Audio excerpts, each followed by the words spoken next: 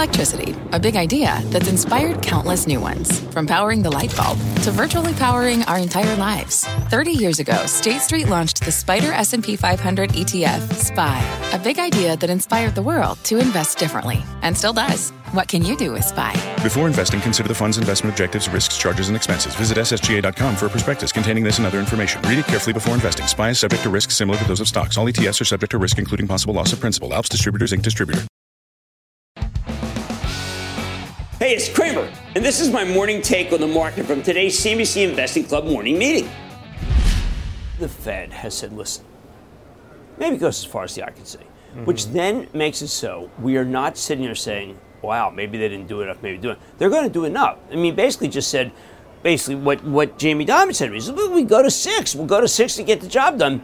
And I don't think people realize, but you needed to get the Fed so far ahead to actual jawbone that we may get to the point where expectations of inflation are too high versus reality. So I guess it's kind of this idea that the Fed doesn't want the market to get ahead of itself, keep conditions tight, and then if the data, once it does eventually turns their way, that's when they could ease up on interest rates. But he did acknowledge yesterday that the data has been strong, at least for January. We'll get February's jobs report this Friday, obviously a key number there. I felt that February started like a lion and then went out like a cheetah, not a lamb. Yeah.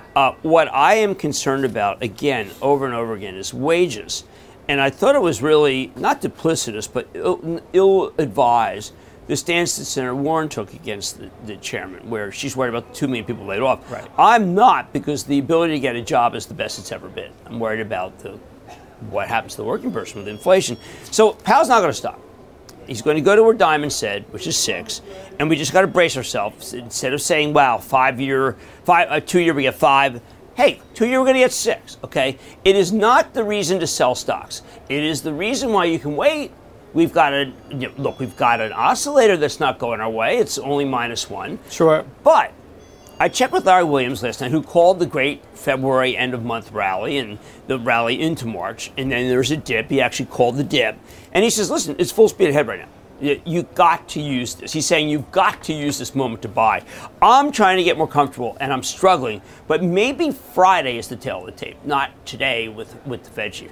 Maybe Friday shows an inkling that we may be at some cusp of something, but we're not there yet. Yeah, Friday will definitely be a determining factor. Start your day with my outlook on the market every morning.